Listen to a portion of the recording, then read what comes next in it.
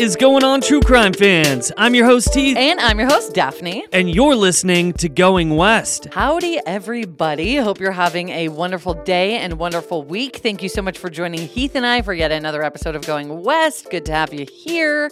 Today's episode, I found sometime this year, and I have been waiting to cover it. I felt like just because it's Friday the 13th and kind of like a spooky topic, it'd be good to cover in October, because what a bizarre story we are about to discuss. And also, today we're going to talk about my favorite horror franchise, which is Friday the 13th. I am a huge Jason Voorhees fan, and it actually has a lot to do with this case today. Yeah, which is what makes it so insane and so disturbing and disgusting. So thanks again in advance for tuning in. And also, if you guys want more episodes, we just released a brand new Patreon bonus episode on the murder of Martha Moxley. That takes place in Connecticut on the night before Halloween. Was that not an insane story? Yeah, super crazy with lots of different twists and turns and suspects as well. Yeah, and as I was researching it, I almost wanted to stop and just cover it on Going West instead, because it's not just crazy because of what happened to her, but because of the family history of her alleged killer and how he is connected by marriage to the Kennedys and just all this, like you're saying, corruption and seedy family history of the alleged killer. And it's just wild. So if you want to listen to that story and like 75 others on our Patreon, head over to patreon.com/goingwestpodcast. Also, don't forget to check out the new Dark Parts episode that is going to be out on Thursday. That's going to be our Halloween episode. So definitely go subscribe and listen to that one. Oh yeah, it's going to be a good one, huh? Yeah, definitely. All right, guys, this is episode 247 of Going West. So let's get into it.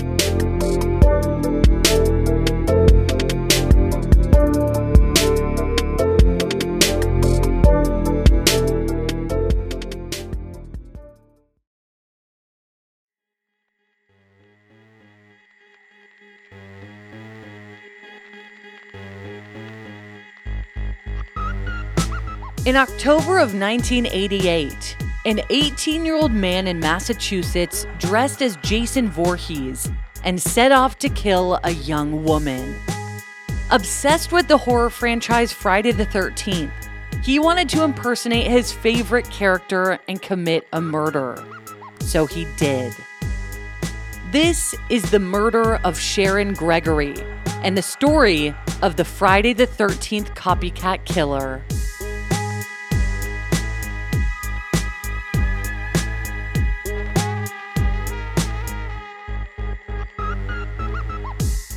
Sharon Gregory was born on March 26, 1970, and she was the daughter of Barbara and Edward Gregory, and she had a twin sister named Cheryl. The girls grew up in Greenfield, Massachusetts, which is a city of about 13,000 people, and it's 2 hours west of Boston.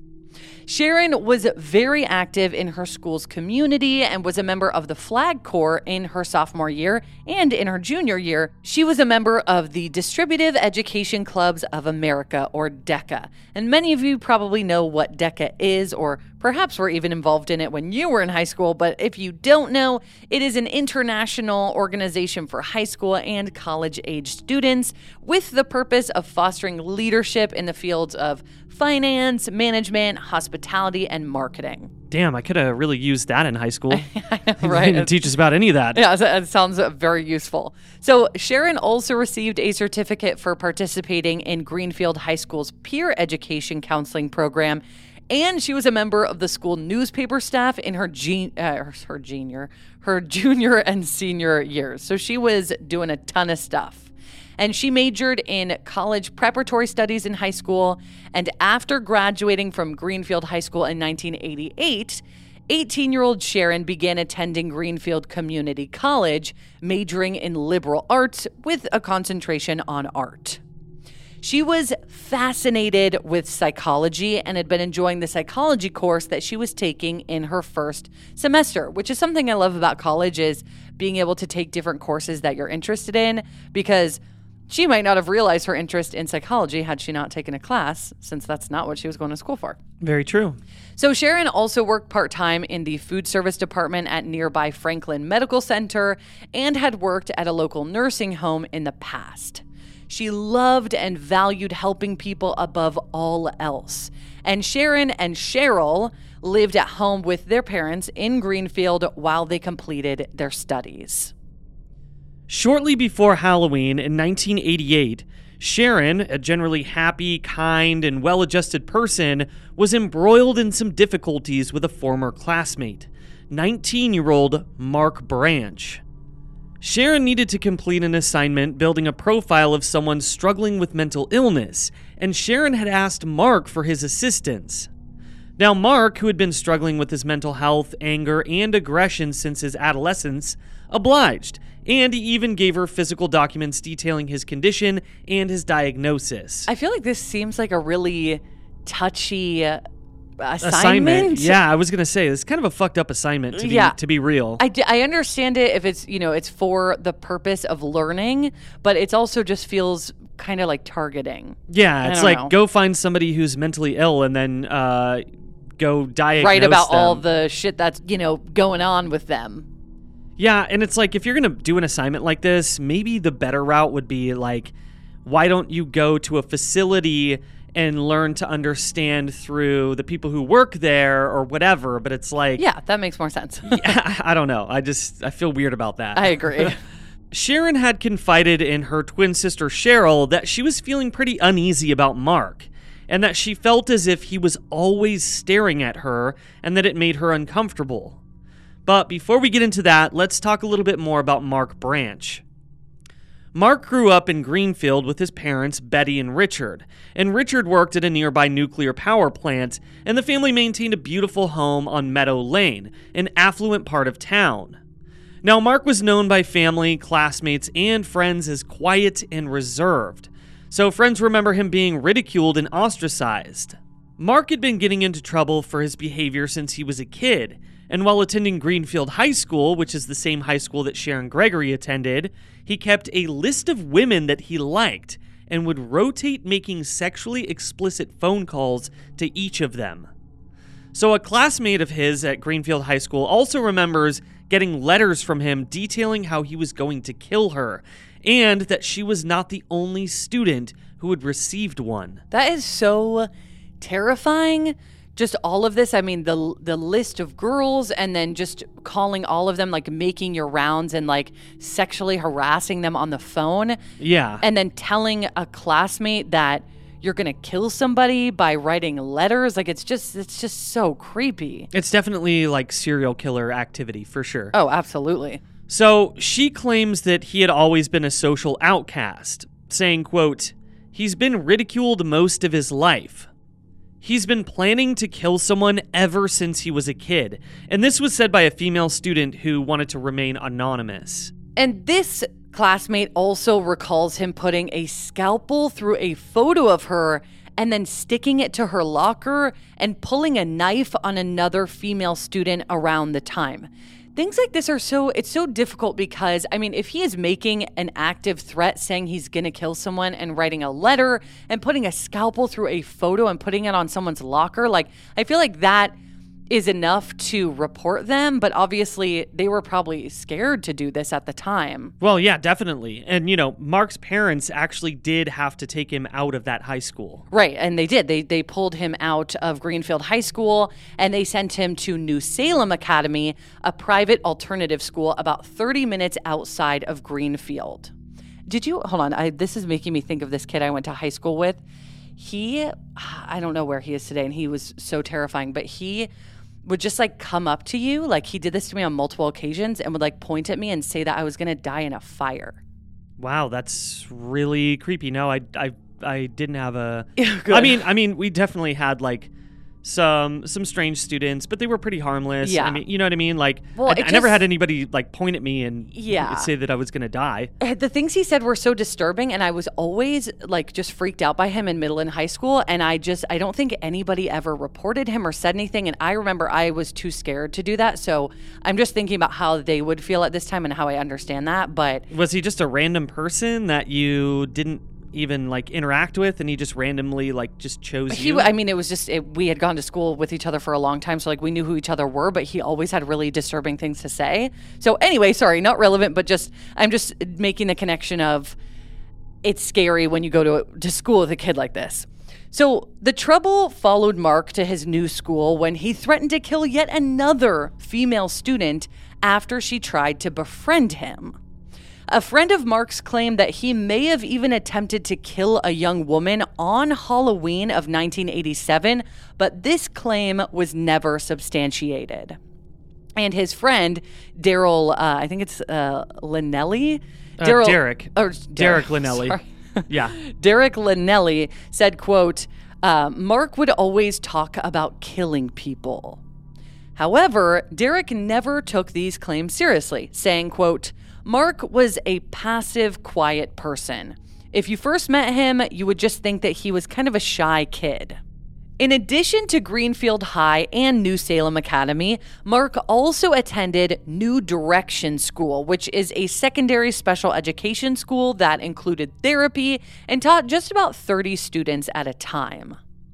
In addition to multiple different high schools, Mark underwent 2 treatment programs for emotionally disturbed adolescents and was also institutionalized at one point after trying to take his own life. According to one report, Betty and Richard Branch, quote, spent 15 years and thousands of dollars trying to find adequate treatment for Mark. And after finishing a tumultuous journey through high school, Mark was working at a local Stop and Shop. But everyone who knew Mark agreed on one thing. He had a morbid fascination with the most gruesome of horror movies, especially those in which women are brutally murdered. Now, I just want to say this real quick, and I've said this so many fucking times before. Just because you watch horror movies does not make you a killer or a bad person or disturbed. There are plenty of people who love horror movies. I am one of those people, and I don't think I'm disturbed. No, you're not. So I just want to put that out there for anybody who's thinking that we may be trying to bash on people who watch those films. We are absolutely not, because we are those people. Exactly. This is just specifically to this guy who was actually disturbed.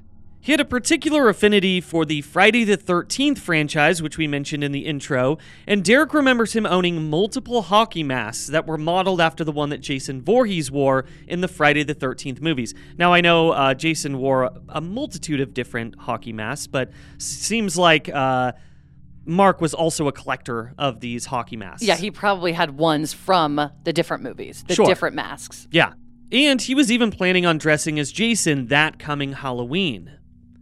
On the evening of October 23rd, 1988, Derek hosted a birthday party which Mark attended. Now, Derek remembers Mark leaving the party to go hang out with Sharon Gregory and a few other friends, although it's never been confirmed whether or not that is true. Derek said that Sharon was well aware of Mark's struggles with mental health and that she was sympathetic to them.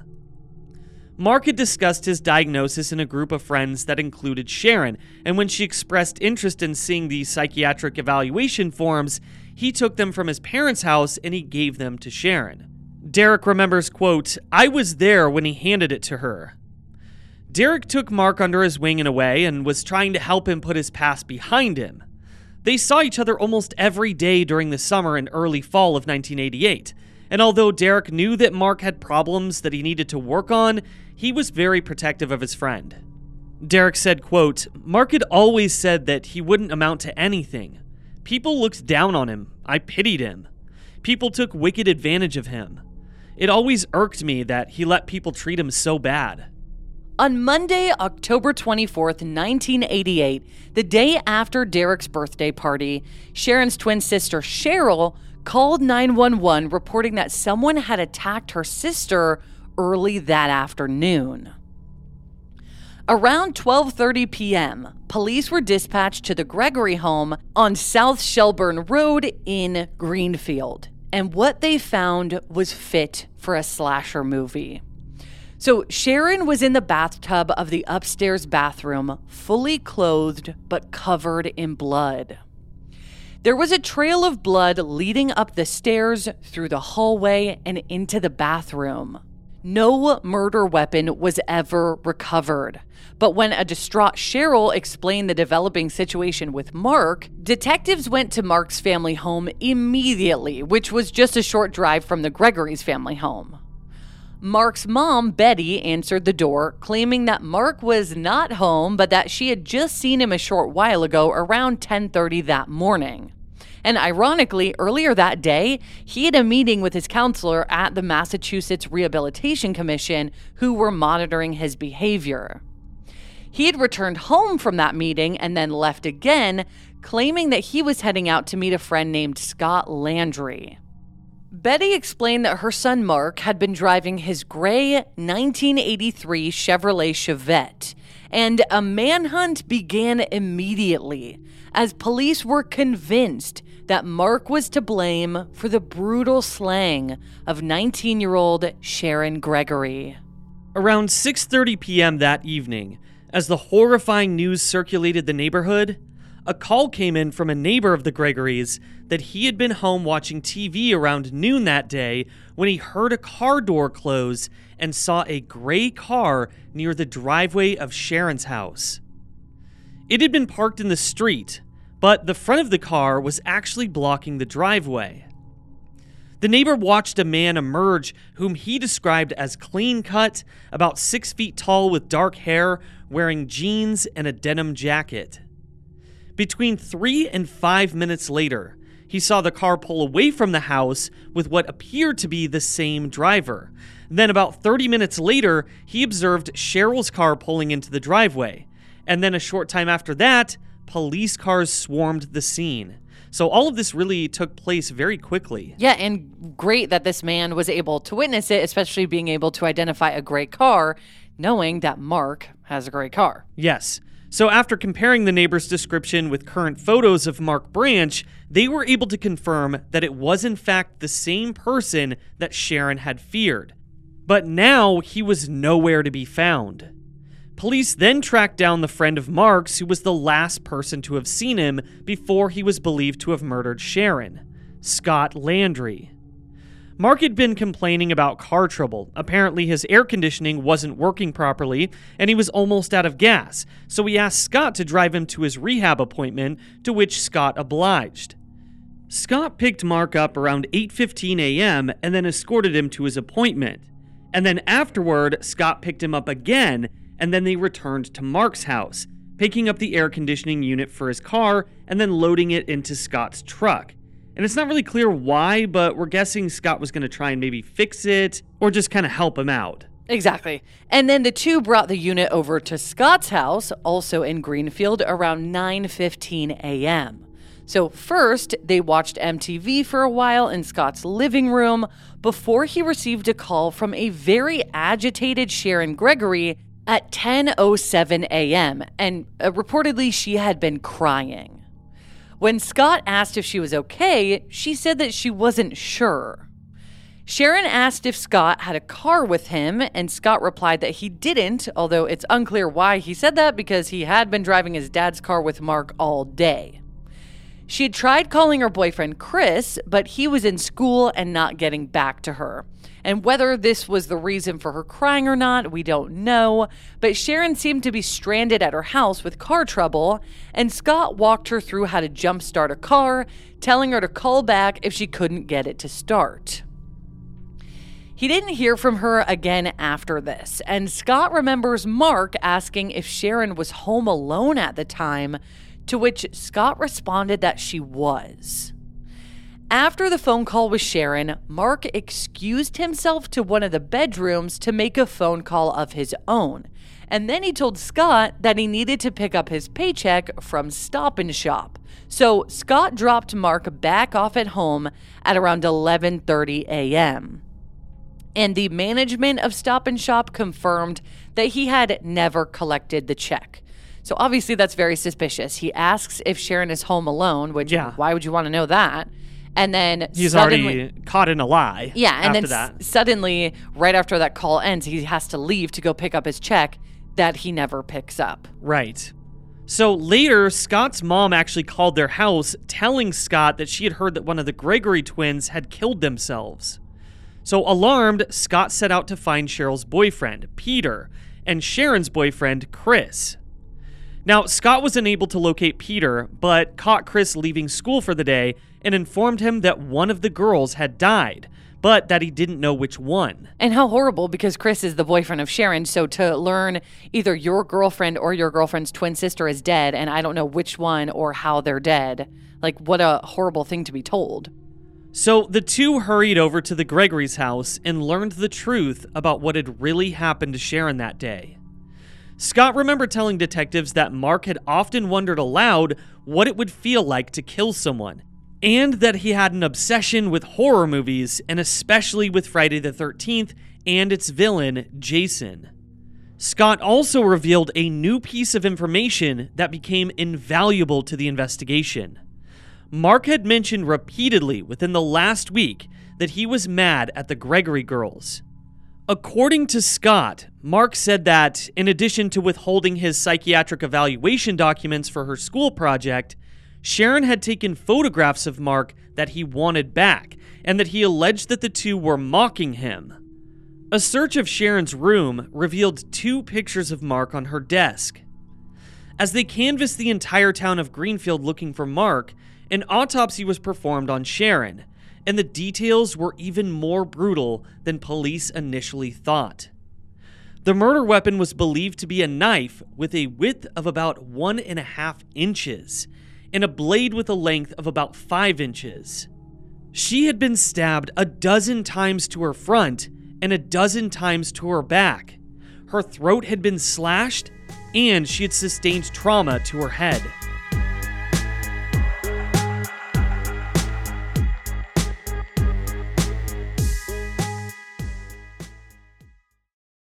If you thought the only way to get a more defined jawline with natural-looking results was through surgery, think again. Juvederm Volux XC is a non-surgical injectable gel filler that improves moderate to severe loss of jawline definition and can help you achieve natural-looking results with little downtime. Even better, this improved definition lasts up to 1 year with optimal treatment, no maintenance required. Improve jawline definition for a smooth, sculpted look with Juvederm Volux XC. For important safety information and to find a licensed specialist, visit Juvederm.com. That's Juvederm.com. Not for people with severe allergic reactions, allergies to lidocaine, or the proteins used in Juvederm. Common side effects include injection site redness, swelling, pain, tenderness, firmness, lumps, bumps, bruising, discoloration, or itching. There's a risk of unintentional injection into a blood vessel, which can cause vision abnormalities, blindness, stroke, temporary scabs, or scarring. Talk to a licensed specialist to find out if it's right for you. If you're looking for plump lips that last, you need to know about Juvederm lip fillers. With Juvederm Volbella XC and Juvederm Ultra XC, your lip look, whether it's subtle or bold, can last up to 1 full year with optimal treatment and no additional maintenance. Find a licensed specialist and see if it's right for you at Juvederm.com today. That's Juvederm.com. Add fullness to lips in adults over 21 with Juvederm Volbella XC or Juvederm Ultra XC. Do not use if you have severe allergies or a history of severe allergic reactions, or if you are allergic to lidocaine or the proteins used in Juvederm. Tell your doctor if you have a history of scarring or taking medications that decrease the body's immune response or that can prolong bleeding.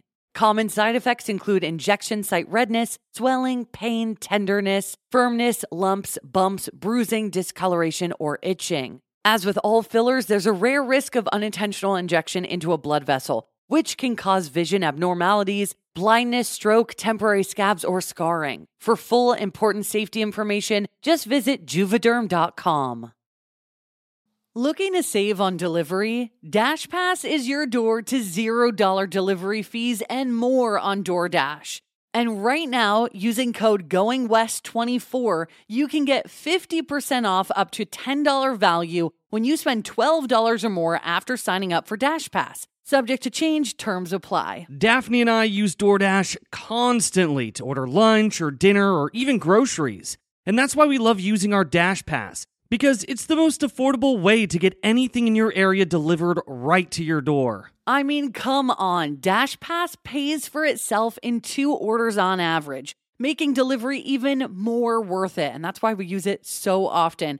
And it also gives you special access to exclusive promotions and member-only menu items, all for just $9.99 a month. Get more from delivery for less. Sign up for Dash Pass today, only on DoorDash. Use code GOINGWEST24 to get 50% off up to a $10 value when you spend $12 or more after signing up for Dash Pass. Subject to change, terms apply.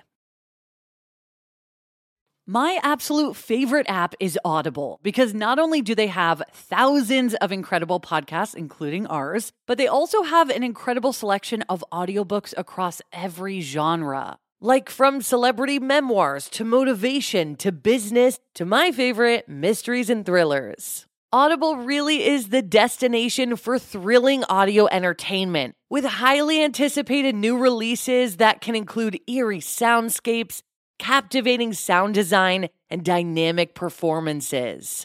And as an Audible member, you can choose one title a month to keep from their entire catalog, including the latest bestsellers and new releases.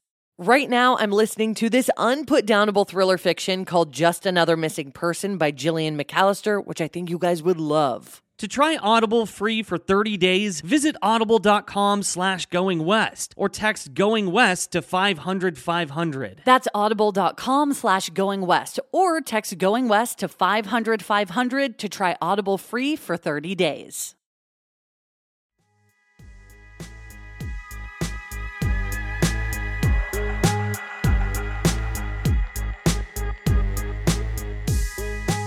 Before that break, we learned the gruesome details of the injuries that Sharon had sustained.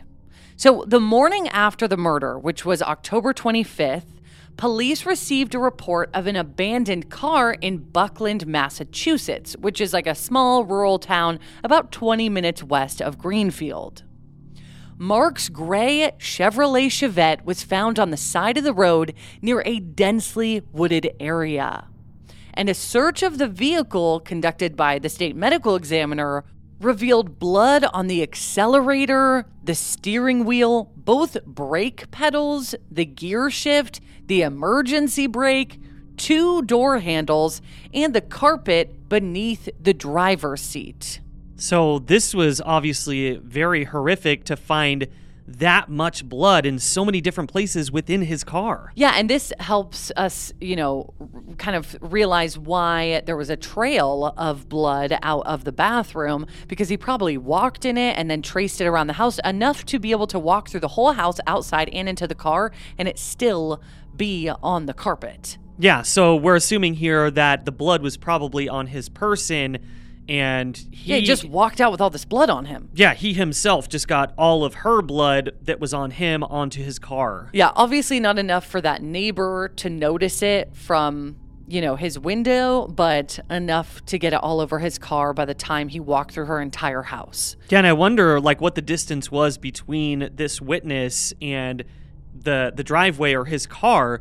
Because, it would be kind of hard to miss somebody that was completely covered in blood. I'm sure he was just looking out the window. Obviously, it wasn't suspicious enough to where he was examining him, but enough to glance out, oh, that guy's leaving again, and then continue watching TV probably. Sure, I guess that makes sense. So police searched the surrounding brush and even conducted helicopter and canine searches of the area, but found no sign of Mark. Because remember, Mark is still missing. Based on the amount of blood observed at the scene, police believe that his clothing would also contain a significant amount of blood. Detectives spoke with Cheryl again that day and further probed her on the possible motive behind Mark killing her sister. And Cheryl explained that back in August, so about 2 months earlier, a few of them had been hanging out in Scott's living room, including Mark and Cheryl. And she claimed that Mark allowed his psychological profile to be taken home and examined, but that he asked that they burn it afterward. Cheryl says that she cut Mark's name out of the documents to ensure that he would remain anonymous. That night, he had also apparently bragged to Cheryl about having chased a girl with a knife when he was in middle school, and that the only reason why he hadn't stabbed her was because he tripped and fell while running after her. He also told Cheryl that he was planning, quote, something similar for that coming Halloween, but didn't disclose details or explain who he had planned on targeting. And that must have been so horrifying to kind of think back to that conversation. Like, I wonder how she felt during that conversation. Did she think he was kidding? Did she just not know what to do with that information and hope that he wasn't serious?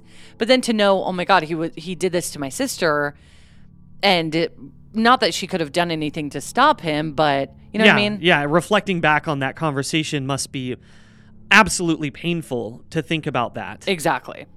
So on Saturday, October 22nd, 1988, 2 days before Sharon's murder, Scott called her at home asking if she still had the papers and claiming that Mark wanted them back. Cheryl said that they were in her room, and police searched the girls' rooms extensively, but were never able to find any signs of the documents. Pointing to Mark even more that he more than likely took the papers with him because he was so upset about having given them to her himself. That seems to be the case, yeah. So on the morning of the murder, their parents had left early for work, and Sharon was coming out of the shower when Cheryl went to school around 8:45 a.m. that morning, leaving the front door unlocked. Hey, it's Kaylee Cuoco for Priceline. Ready to go to your happy place for a happy price? Well, why didn't you say so? Just download the Priceline app right now and save up to 60% on hotels. So whether it's Cousin Kevin's Kazoo Concert in Kansas City, go Kevin, or Becky's Bachelorette Bash in Bermuda, you never have to miss a trip ever again. So download the Priceline app today. Your savings are waiting. Go to your happy place for a happy price. Go to your happy price, Priceline. On October 26th, with Mark still at large, police issued a search warrant of the Branches home. What they found confirmed what everyone who knew Mark had suspected he was capable of. His obsession with horror movies had gone too far. An employee at the local video rental store, Video Expo 1, where Mark would also pick up occasional work hours, said that Mark rented, quote, strictly gore, period. The gorier, the better. His bedroom was fit for a serial killer, too. The Greenfield captain of police said that it looked like it was straight out of the pages of Good Housekeeping. Quote, his room is probably one of the neatest rooms you would ever find. Everything was covered, everything was put away. But tucked away in the tidy space, police found a collection of horror memorabilia that rivaled the video stores. 35 tapes were found in cabinets in Mark's room, including, but not limited to, Texas Chainsaw Massacre 2, Night of the Living Dead, Blood-Sucking Freaks, Nightmare on Elm Street 3, Psycho 2 and 3, Demons 1 and 2, The New York Ripper, The Howling, I Spit on Your Grave, The Boogeyman, The Evil Dead, Faces of Death, Into the Gates of Hell, The Grim Reaper, Christine, and Zombie. And man, that's all of those. I love all of those movies, yeah. By the way. Yeah. Yeah. And again, obviously, it's not like horror movies led him to be a killer. They might have inspired him, like, you know, Billy from Scream. But this had to have already been in him. It's not like it's the movie's fault, you know? Yeah, definitely. And, you know, the only one out of that list that actually really horrified me was Faces of Death, because I think that's one of those videotapes, if I remember correctly, I had seen something like that in middle school or high school where they actually show real life dead bodies in the film.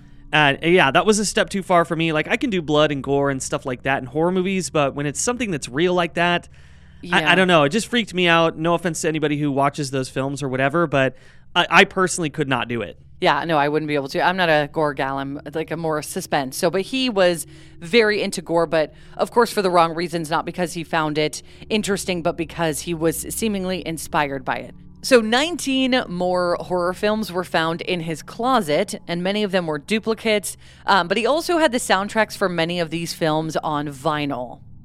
His closet contained 53 horror books, including 2 copies of each of Jason Lives, Friday the 13th, Friday the 13th Part 2, Friday the 13th Part 3, Halloween, Halloween 2, a horror chronology called Stay Out of the Shower, Splatter, The Nightmare on Elm Street Companion, A Stranger is Watching, Christine, Cujo, and Dawn of the Dead. There were 110 copies of horror magazines, multiple pornographic videos, and even more copies of Friday the 13th movies. He had outfits, including a Jason mask, a Michael Myers mask, a mask with fake blood on it, and combat boots reminiscent of the shoes that Michael Myers or Jason Voorhees wore. I think you have a lot of these masks too. I do, and I have. And there's nothing wrong with that. I have a lot of those items as well. Yeah, which is totally fine. Yeah, because you're not killing anybody. And adorning his room was a Jason doll and different horror movie posters. And then finally, they found a survival knife or an outdoor knife used usually in emergency situations, a commando knife, which is like a double-edged dagger used for fighting, and a machete between 12 and 18 inches long. Yeah. Just knowing what we know about Mark, having those things, like normally I would just say, that's kind of like normal. Like, people like to collect things like that. No big deal. But just knowing these facts that we already know, that makes it even more disturbing. Well, and just motive-wise, as we're going to learn, not trying to get ahead of myself, this is relevant to his motive. So that's why we're telling you all about this. Yeah, so as you guys can imagine, it was a pretty somber Halloween for Greenfield that year, and trick-or-treating was all but canceled, with locals petrified that Mark would strike again. Remember, he's still on the loose. Yeah, and he had said that he wanted to, kill somebody at Halloween, so it would make sense that he would dress up as Jason or something and go around and kill somebody else. Yeah, true. It's a scary thought. The local newspaper printed, quote, "Streets were virtually empty of costumed children on Halloween night, as parents planned indoor activities and worried about a missing murder suspect whose grisly crime may have been inspired by horror films." The police chief in Buckland, where Mark's car was located, said, quote, "People were restless. They couldn't sleep. They weren't leaving their homes. One local mom wound up taking her kids out trick-or-treating anyway, but said that she was on edge the entire time. She said, quote, "My children aren't sleeping well, and neither am I." Greenfield hosted a trick-or-treating event in the daylight on the Sunday afternoon before Halloween, almost a week to the day after Sharon's murder. Meanwhile, Derek said that he was actually worried for his friend. Rumors of vigilante justice had been circulating the town. Derek remembered asking two local hunters heading out for the day if they were going after bucks or does, to which they responded, "We're going after branches," in reference to Mark's last name. Derek said, quote, "There's no way that he would have had the power or strength to bury that away." He was sure that Mark didn't have it in him to commit a second murder, and he hoped that he would do the right thing and turn himself in, calling him, all of this aside, a good kid. Police were baffled when they found no sign of him for weeks. Tips and alleged sightings came in, but none were confirmed. They even hired a noted psychic detective named John Monty, hoping for answers from an untraditional approach. John's psychic services had been utilized in dozens of murders and missing persons investigations. Then, 5 weeks after the murder, police finally got their suspect. Mark's body was found on November 29th, hanging by a belt from a tree in the woods of Buckland, near where his car was found. A Buckland local hunter had been scoping out the area and stumbled upon the body about a mile or 1.6 kilometers from Mark's own car. Police had come within 600 feet of his body in their initial search. They didn't suspect anyone else was involved and assumed that Mark had taken his own life out of guilt or fear of being caught. Based on the decomposition of the body, police believed that he had hanged himself mere hours after committing the murder. So frustrating. And it's so crazy that they found his car and they didn't think to look in the immediate general area. I mean, 600 feet is not very fucking far. I mean, that's the thing. They did search the area, but not extensively enough, even though you would think that because his car is there, he could be hiding somewhere in those woods. But I don't know. I mean, hindsight can be 20/20 here too, I guess. Yeah, it's just crazy because we do see this in a lot of other cases where an item or something is found and then they find something else like so close and it's like, how did you guys miss it? I don't know. Like, was it just not a thorough search or what? Right. No, I know what you mean. And I mean, just so frustrating that he had taken his own life after this. And I wonder if he had regretted it, like after actually committing a murder, he realized that that wasn't something that he enjoyed or it wasn't something that he was proud of or happy about. I mean, it kind of seemed like, there's one of two scenarios. Either he knew he was going to get caught and he was going to go to prison for a very, very long time, or then maybe don't commit murder. Or he felt guilty about the situation. To me, I don't know. It's hard for me to believe that he felt any sort of like remorse or guilt for doing it, because then why would you do it in the first place, I guess? But I don't know. It's hard to say. Yeah, just such a frustrating situation. So while it was a tragic end to such a tragic case, just knowing that Sharon's loved ones would never see justice for her, there wasn't much else that law enforcement could do. According to Police Chief David McCarthy, he said, quote, "In my opinion, the case is closed. There are no accessories, no other suspects. Our evidence was absolutely conclusive that Mark Branch committed the murder. He has mentioned this to several friends and family members of his own. He fell through not only a crack in the system, but damned huge craters in the system. I hope the Branch family comes forward and talks about the leaks in the mental system. Mr. Branch is in absolute fear that it's going to happen again. Mr. Branch told me there are a lot of marks out there. If there's any beauty in the story, it's that there is no hatred between the families. They both have been devastated by the loss of their child. It's a very, very sad situation." One detective blamed the horror movies themselves for, this kind of behavior occurring, saying, quote, "I hope deep down when the general public realizes how much paraphernalia of this kind there is, it will have been downplayed a little. But realistically, we can't do anything about it until the public stops watching this trash. If there wasn't a fascination for Jason, why the hell would they make 7 sequels?" That's a funny quote. Sorry, guy. It's like, this just reminds me of like in the 80s when they were going after like metal music, and Dee Snider had to go to court because they're like, oh, metal music is making kids want to kill people. Like, no, come on. This is just, to me, this is more of an isolated incident. I know this is a whole discussion. You can bring up video games, like violent video games as well, like shooter games like that you play as well. Yeah, I think it's always an excuse to me. And that's what it seems like. I think this is a mental health issue. Absolutely. And they try to blame it on everything else. And it's like, I've actually felt the safest as a person within the horror community, because I know these people, they're good people, and this is, like you said, a very... Not all of them, but many of them. But many of them. And this is a very isolated incident. Yeah, totally. But obviously there are people out there who have been inspired by horror movies to murder people. But again, I think what you and I are saying more so is that there has to be something else in you, not just the movie, watching the movie itself. Because you and I watched Scream and Friday the 13th and every other horror movie on the planet, and we are not inspired to murder somebody. Yeah, like there has to be something else in there that makes you want to do that. Yeah, and honestly, these type of people just give horror enthusiast a really fucking bad name, and it sucks. I agree. I am going to bring up a few other kind of copycat cases, though, just because we're talking about it, because obviously this does happen. So, for example, in 1998, inspired by the Scream franchise, 2 teenagers, 17-year-old Mario Castillo and his 14-year-old cousin Samuel Ramirez, stabbed Mario's mother to death. And upon being arrested, the boys admitted that they were inspired by the movies to start committing murders. And they were even planning on purchasing the, famous Scream Ghostface mask and a voice modulator.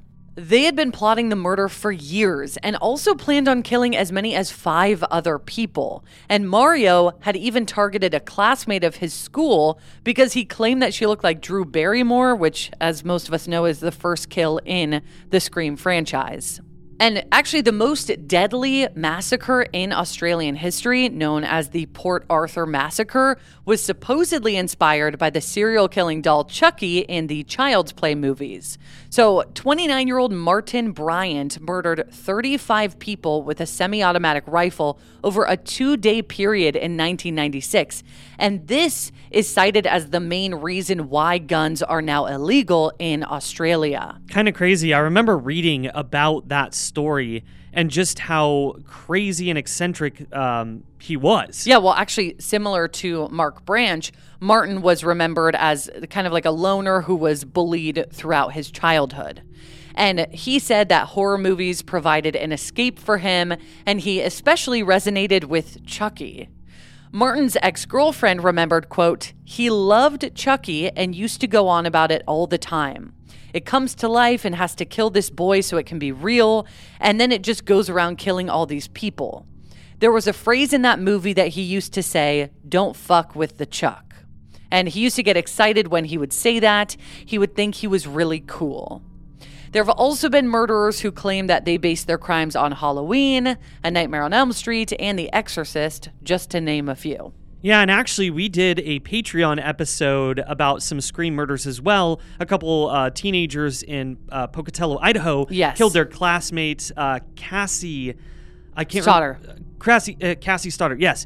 And they said that they were inspired by the Scream murders and that they wanted to be Ghostface, and they actually dressed up as Ghostface when they killed her alone as she was house sitting. So terrifying and so horrible, and it just gives it all a bad name. So Court TV sought to make a documentary about the murder, which Sharon's family were initially pretty critical of, which is totally understandable. And Cheryl agreed to talk to the production company, but only if they told the story on her and her family's terms to honor her sister and nothing more. Court TV did eventually produce an episode on Sharon's case, but ultimately, Cheryl declined to participate. In 2018, the family were on the news once again, but this time for a happier reason. Barbara and Edward were celebrating their 50th wedding anniversary, with Cheryl in attendance. On December 4th, 1988, a vigil was held for Sharon in Greenfield. The local woman who organized the memorial said, quote, "There's been a lot of focus on Mark Branch. We want to focus on Sharon Gregory as a woman and as a person. We want to take some time to honor Sharon Gregory and to allow family and friends in Franklin County to come and do some sharing about what they knew about her. We view it as another example of violence against women. We want to recognize it and name it as that." The vigil also hosted a martial arts demonstration designed to help women learn how to defend themselves. And that evening, every church bell in town rang out at the same time to honor Sharon Gregory.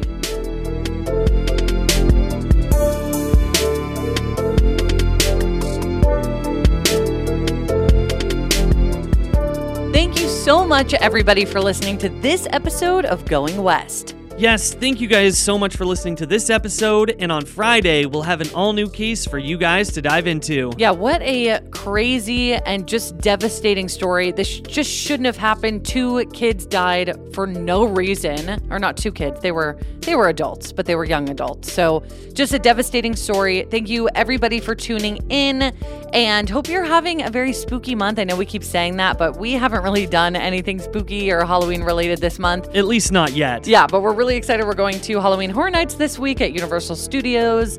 And and then we're going to have a Halloween party. Really looking forward to that. Yeah, we've got some family visiting, so it's going to be a really great time. Hopefully you all get to spend time with your families as well.